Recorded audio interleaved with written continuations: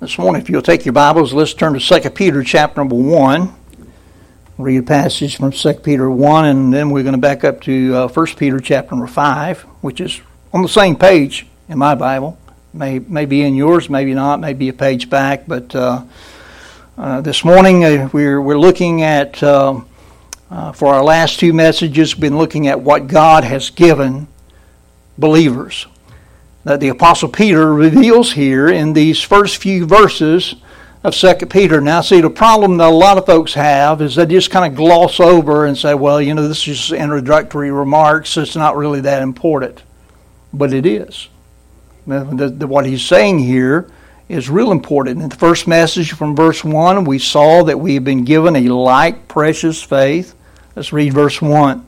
Simon Peter, a servant and an apostle of Jesus Christ, to them that have obtained like precious faith. Now, when this was read, I imagine that probably set something off for them to think about.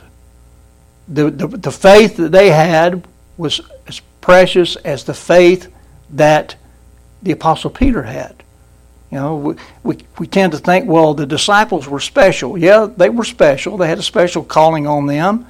But when it comes to saving grace, God's saving grace, we each enjoy the like precious faith. And then we saw in our message number 2, we were also in verse number 1, and we saw how we have been given the righteousness of God and our Savior Jesus Christ. So you see that like precious faith comes through the righteousness of God and our Savior, Jesus Christ. Now, this morning we began to tackle the third thing of what God has given believers. It's found there in 2 Peter 1 and verse 2. And he mentions two things here, and we're just going to deal with one, and we're not going to get through with the one. It's going to take several weeks to look at this matter of grace. But he says, grace and peace be multiplied unto you through the knowledge of God and of Jesus our Lord. First of all, we're going to talk about grace multiplied. Grace multiplied, it's multiplied unto us. The more we know about God, and the more we know about our Savior, the more we come to understand the grace that has come in our direction. Understand that Peter revealed what I believe to be a very important aspect of grace in his first epistle there in chapter number 5 in verse number 10. Look at 1 Peter 5 verse 10. It says, but the God of all grace. Okay, that's a very important. You ought to underline that. The God of all grace, who hath called us unto his eternal glory by Christ Jesus, after that ye have suffered a while, make you perfect, establish, strengthen, settle you. I want you to especially note those words, the God of all grace, because our God is the God of all grace. That is significant considering what we see in our text verse today. God is the God of all grace, and all of God's grace is available to us and is multiplied to us through the knowledge of God and our Savior Jesus Christ. Now let's first define what we are talking about when we speak of grace. What does grace mean? And there have been all kinds of definitions given of the word grace. There are many messages that have been preached, many illustrations given. Some use the acrostic of the word grace, G-R-A-C-E, and say God's riches at Christ's expense. That's a good way to remember it. Grace is God's riches at Christ's expense. Some define grace, as I do, as unmerited favor. That's what it is. We don't deserve grace. That's by the very nature of what the word means. It's unmerited. It's favor that's bestowed upon us that we do not deserve. Okay, it's unmerited. Some define it in association with mercy. Now we know that mercy is us not getting what we deserve.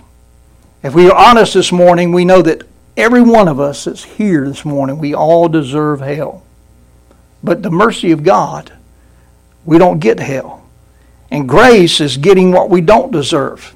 Say, with mercy, we didn't get hell. Grace gives us heaven. Amen? We don't deserve to get to go to heaven, but we get to by God's grace. Now, using that definition, we could say that mercy is also a grace. Right? If it's unmerited favor, and mercy is not merited either. Right?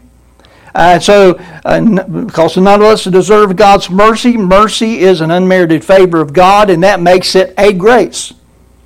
Think about a few other things. I don't have these in my notes, but I'm just going to rattle them off to you off the top of my head. Because it's easy to think about. When you think about God's forgiveness, that's a grace too, isn't it? Having your sins forgiven, it's unmerited favor. Do we deserve to have our sins forgiven? No, we don't deserve. We don't deserve that at all, do we?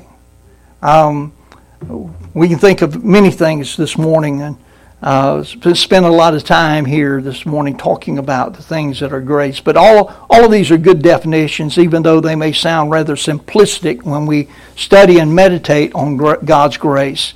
I love that song that we just sang a while ago, Wonderful Grace of Jesus. If you notice the words, Wonderful Grace of Jesus, greater than all my sin. Think about that. All of our sins together, God's grace is greater than. How shall my tongue describe it? Where shall its praise begin? How do you even begin to explain grace? You know, it's difficult because it's a concept that is foreign to sinful mankind. Really, when you take a look at our nature is not to give folks much grace. We like to get mad and we like to get even. That's the nature of this sinful flesh. But God is full of grace. Our Lord and Savior is full of grace. As believers, we should know that our lives are full of God's grace.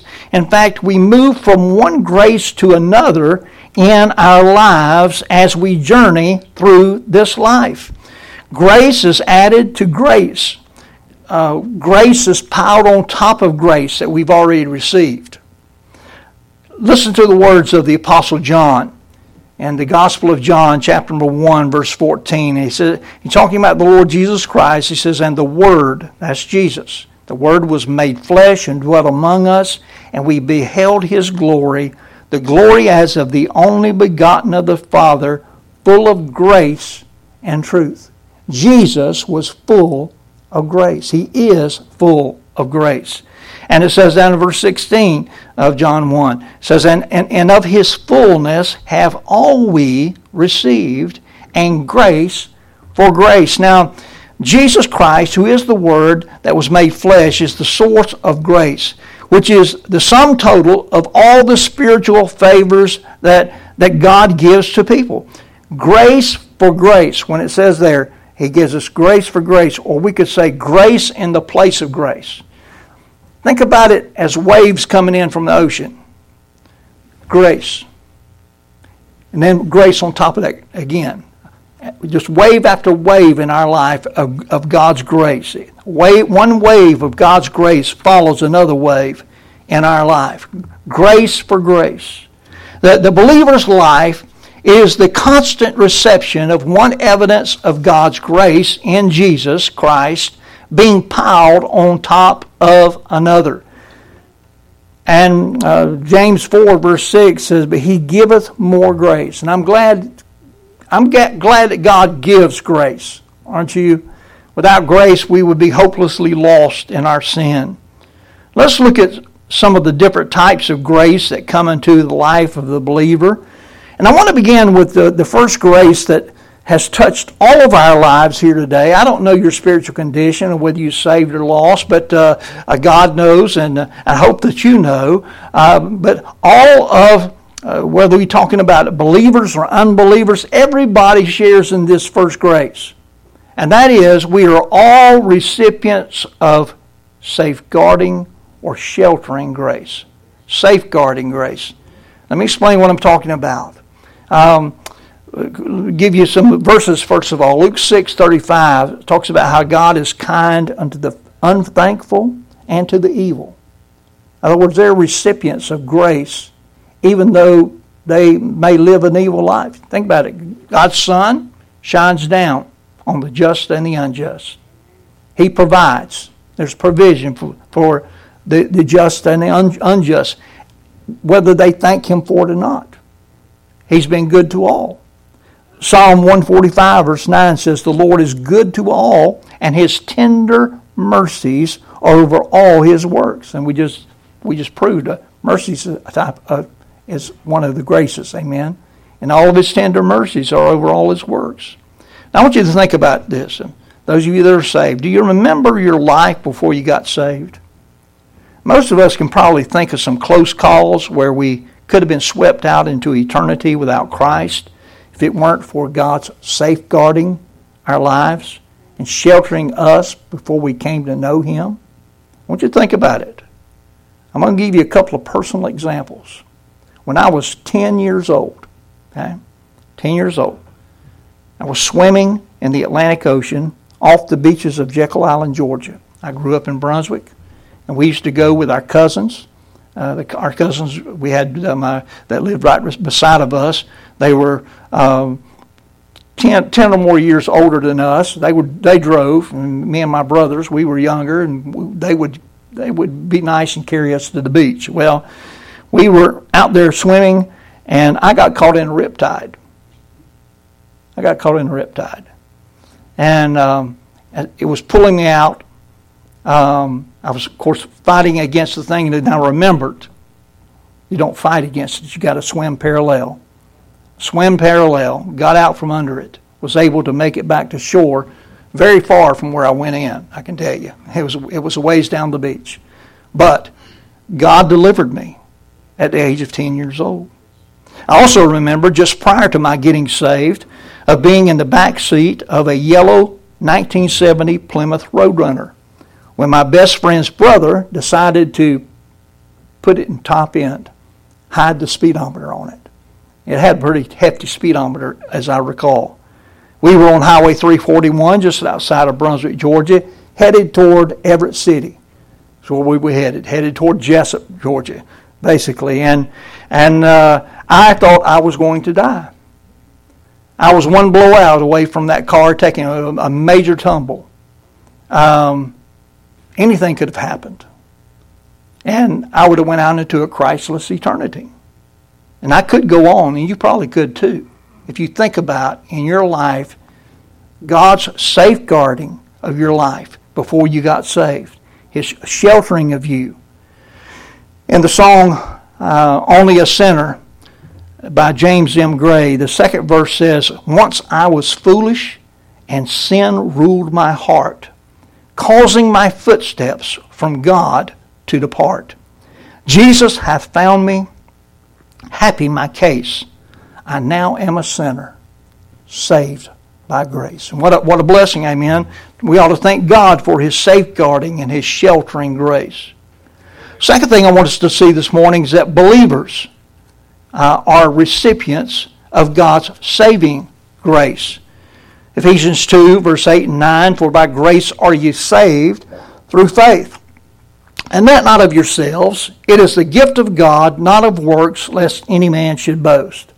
Listen, saving grace is the free, unmerited favor of God that is expressed in the eternal salvation of one's soul. When we place our full faith and trust in God's provision in Christ, that's when we become born again. We become saved.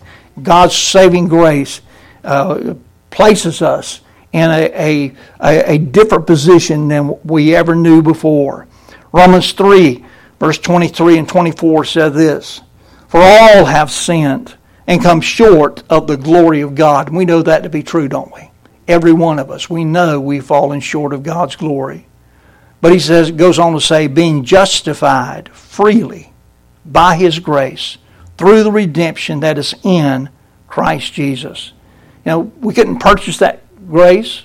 We couldn't have afforded it. You can't afford such a thing as that. Nothing can purchase it. We couldn't deserve it in any way. But Christ gives us that grace. We're justified freely by His grace. I'm so thankful for what Paul said in Romans 5 verse 20 when he said, moreover the law entered that the offense might abound, but where sin abounded, listen to it, where sin abounded, grace did much more abound. Aren't you glad that God's grace abounds in your life because of how sin previously abounded in our life? And we still have problems with sin in our lives after we're saved, but God's grace covers that. Amen? And what a blessing that is. We sang the song a while ago, Amazing Grace. When you come to understand the life of the one that wrote Amazing Grace, John Newton, he was a wretch. And when he says Amazing Grace, how sweet the sound that saved a wretch like me, those that knew him would say, you got that right. Because he was a wretch. He says, I once was lost, but now am found, was blind, but now I see. But can I tell you that each of us were a wretch? We were. We may not have looked at ourselves as being as bad as someone like John Newton, who was a slave trader. He was hated of even the people that were on the ship with him. I mean, they despised him. He was so wicked and so vile and so ungodly. But God saved him. I think of that song I mentioned a while ago, Only a Sinner, and another verse of that, James Gray says, naught have I gotten but what I received. Grace hath bestowed it, since I have believed. Boasting excluded, pride I abase. I'm only a sinner, saved by grace. See, what I have, I received of the Lord Jesus Christ. And if you're saved this morning, what you have, you received as a gift, as bestowed to you by the Lord Jesus Christ. We sing a song sometimes when we're in the gray book, Grace Greater Than Our Sin, by Julia Johnston. And listen to these words from the first verse, marvelous grace of our loving Lord. Grace that exceeds our sin and our guilt. See, we really need, when we sing these songs, we need to think about what we're singing. And if we think about what we're singing, it stirs in us a worship. That's why singing is part of our worship. But it's grace that exceeds our sin and our guilt. He says, yonder on Calvary's mount outpoured, there where the blood of the Lamb was spilled. Grace, grace. God's grace. Grace that will pardon and cleanse within. Grace, grace, God's grace. Grace that is greater than all our sin. And verse 2 says, marvelous, infinite, matchless grace, freely bestowed on all who believe. Listen, I hope that you believe today. I hope that you know Christ as your Savior. But if not, understand that His grace can be bestowed upon you. It's freely bestowed if you will believe on the Lord Jesus Christ and be saved. I remember back to that Wednesday night of February 17th, 1971, when I got saved. That night is just as real to me today as the day I got saved. It was a precious time in my life. I love singing. Y'all know that I sing the song sometimes as a special, the greatest of all miracles by Squire Parsons. And it says, I wasn't there by the shores of Galilee when Jesus touched those blinded eyes and made them see. And though I did not see the empty tomb that day, I still believe, for I know what Jesus did for me. Do you know what Jesus did for you? Do you have a time, a date and a time? You may not know the date and time, but you could go back in your mind and you said, there I was when I trusted the Lord Jesus Christ as my Savior. Yeah? And if you don't have that in your life, let me beg you to find that place of forgiveness, that place of grace, and know what Jesus did for you. Safeguarding grace, saving grace. Thirdly, believers are recipients of God's securing grace, His securing grace. Listen, I'm not only saved by grace, but praise God, I am secure in that grace. That means that there is no one and nothing that can take that saving grace away from me.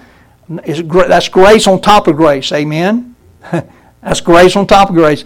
I'm not going to have you turn there, but some of my most precious verses I love, found in Romans 8, verse 38 and 39, says, "For I am persuaded that neither death, nor life, nor angels, nor principalities, nor powers, nor things present, nor things to come, nor height, nor depth, nor any other creature shall be able to separate us from the love of God, which is in Christ Jesus our Lord."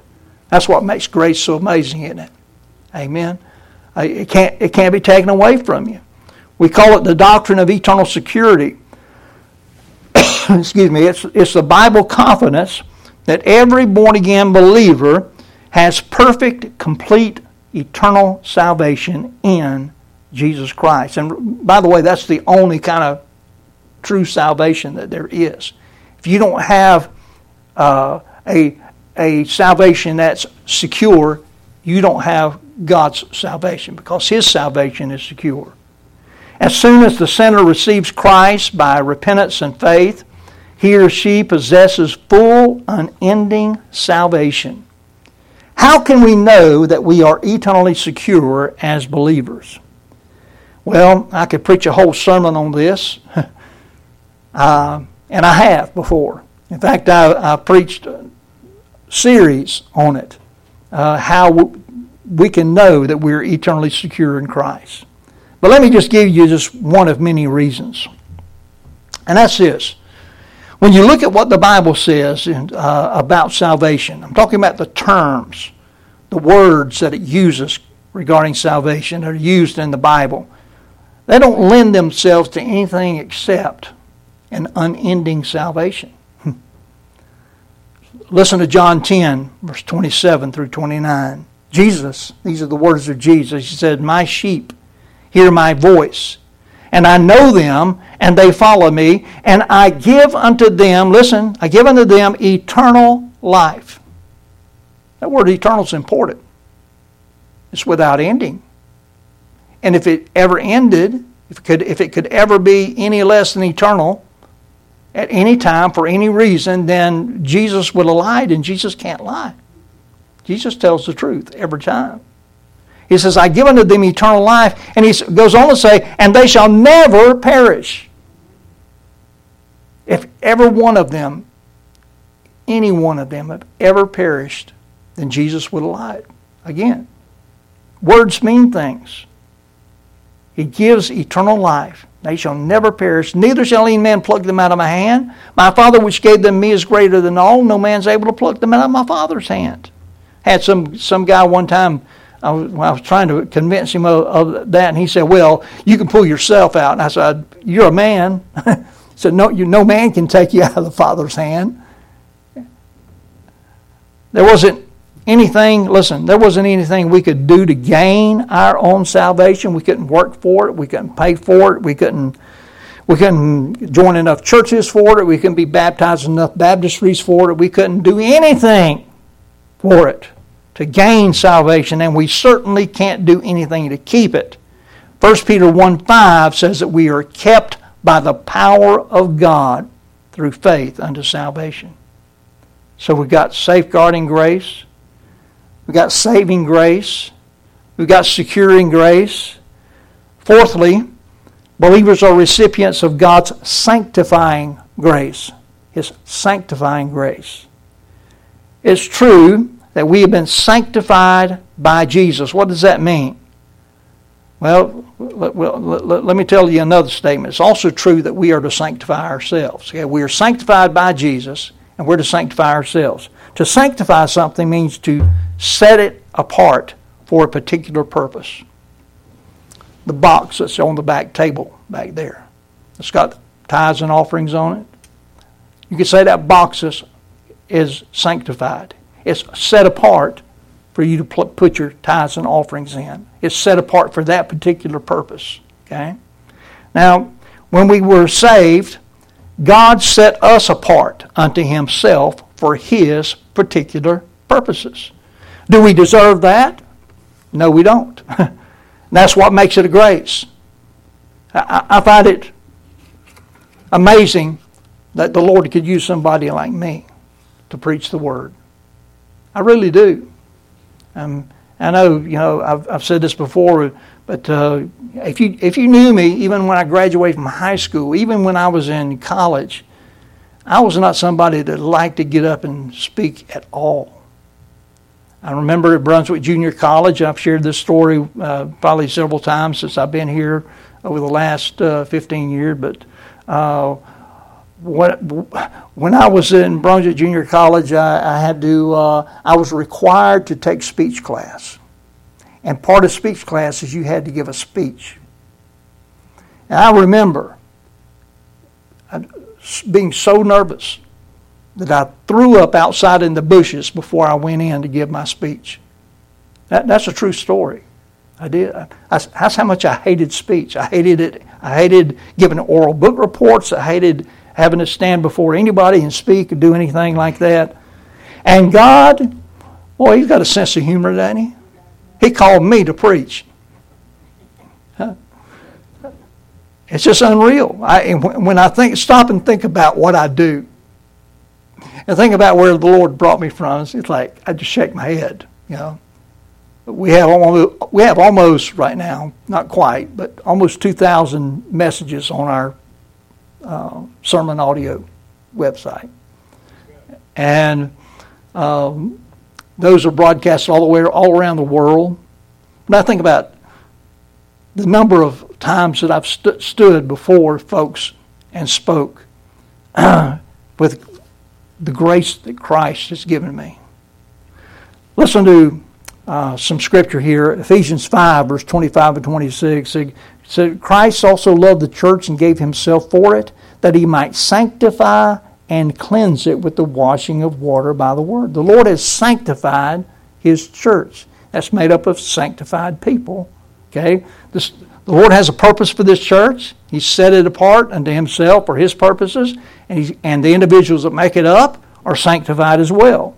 And 1 Thessalonians 5:23 says, and the very God of peace sanctify you wholly. And I pray, God, your whole spirit and soul and body be preserved blameless unto the coming of our Lord Jesus Christ. Also in 1 Thessalonians 4, verse 3 and 4, Paul told that church in Thessalonica, said, for this is the will of God, even your sanctification, that you should abstain from fornication, that every one of you should know how to possess his vessel in sanctification and honor. We ought to know what God has called us to do, and we ought to do it. Jesus prayed in John 17:17, sanctify them through thy truth. Thy word is truth. A lot of the reason why folks don't know what God wants them to do, they're not in the book. They're not in the truth.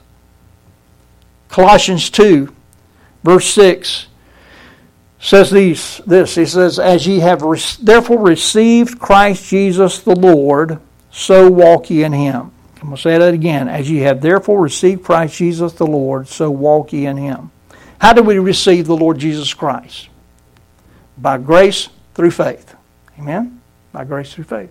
How are we to walk in the Lord? By grace through faith. That's what Paul said. Have you received Him? So walk in Him. So, we have been given safeguarding grace, saving grace, securing grace, sanctifying grace. Last one I'm going to deal with today is believers are recipients of God's serving grace. God's serving grace. Quoted Ephesians 2, verse 8 and 9 a while ago. I left out verse 10, but verse 10, verse 8 and 9 talk about we're saved by grace, but verse 10 talks about for we are His workmanship, created in Christ Jesus unto good works, which God hath before ordained that ye should walk in them. Now that's not just for the preacher. That's for everybody that's saved. If you've been saved by God's grace, God's ordained for you to do good works. Not to be saved, but because you are saved.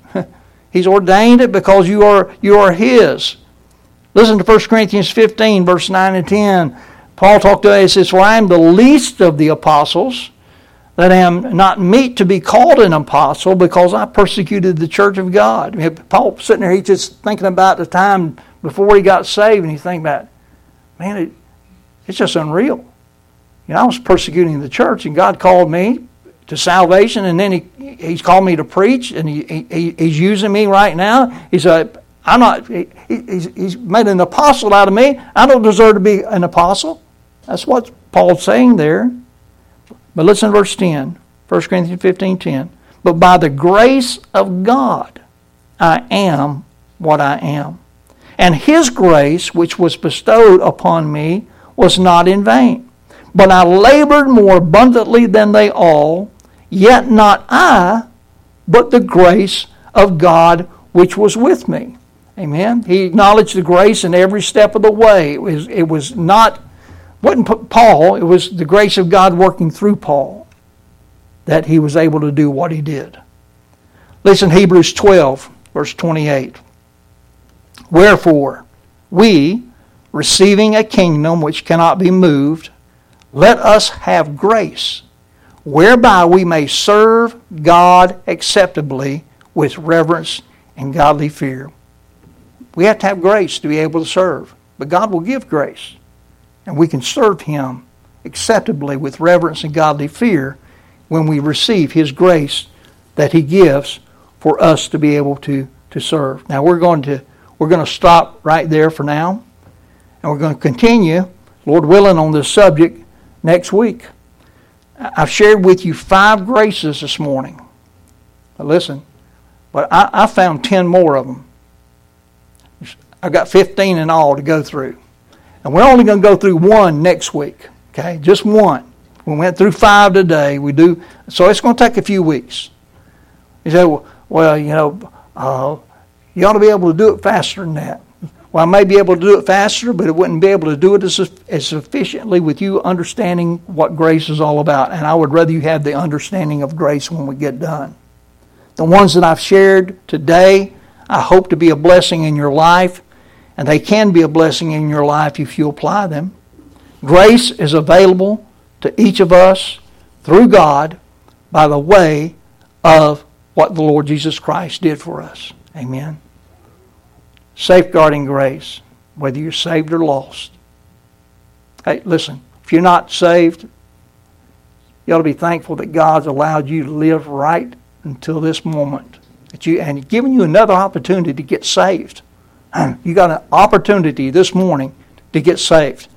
Who knows when your window of opportunity is going to shut? Nobody knows. But God's been gracious to you to bring you this far. You ought to take that window of opportunity and come to know the Lord today and receive His saving grace. If you don't have it, you can leave here with it. And when you leave here with it, you can have that securing grace. If you have God's saving grace, you have His securing grace. Amen. And then His sanctifying grace. Know, this is what I want you to get from the sanctifying grace. Know that God has set you apart for His purposes. Find out what His purpose for your life is and live it. God saved you for a purpose. Each one of us are saved for a purpose. He set us apart for His purpose. And we ought to set ourselves apart unto Him to do what He wants us to do. And then serving grace. God will give you the grace to do whatever He wants you to do. He'll give you the serving grace. When none of us can serve the power of our flesh, not really do God's will. But if we lean upon His grace, He'll give us exactly what we need. Let's pray. Father, we just thank You this morning for Your grace. Through Jesus Christ our Lord. Lord, those of us that are saved, we know that we're blessed. And the more we think about our salvation, the more that's revealed to us about our salvation, the more that we think about all that You have saved us from, and Lord, all that You're saving us to, it blows our minds. We're not worthy. None of us are worthy of the grace. And it's just by nature of definition. It's unmerited favor. Thank You for favoring us with Jesus. Thank you for the favor that you showed and not just tossing us into hell already. Amen. We thank you for the saving grace that's there and that secures us for all eternity. Lord, if there's one that's not saved today, the one here that doesn't know you, help them to come to know you today. Have your way in this invitation, we pray. In Jesus' name, amen. Let's stand.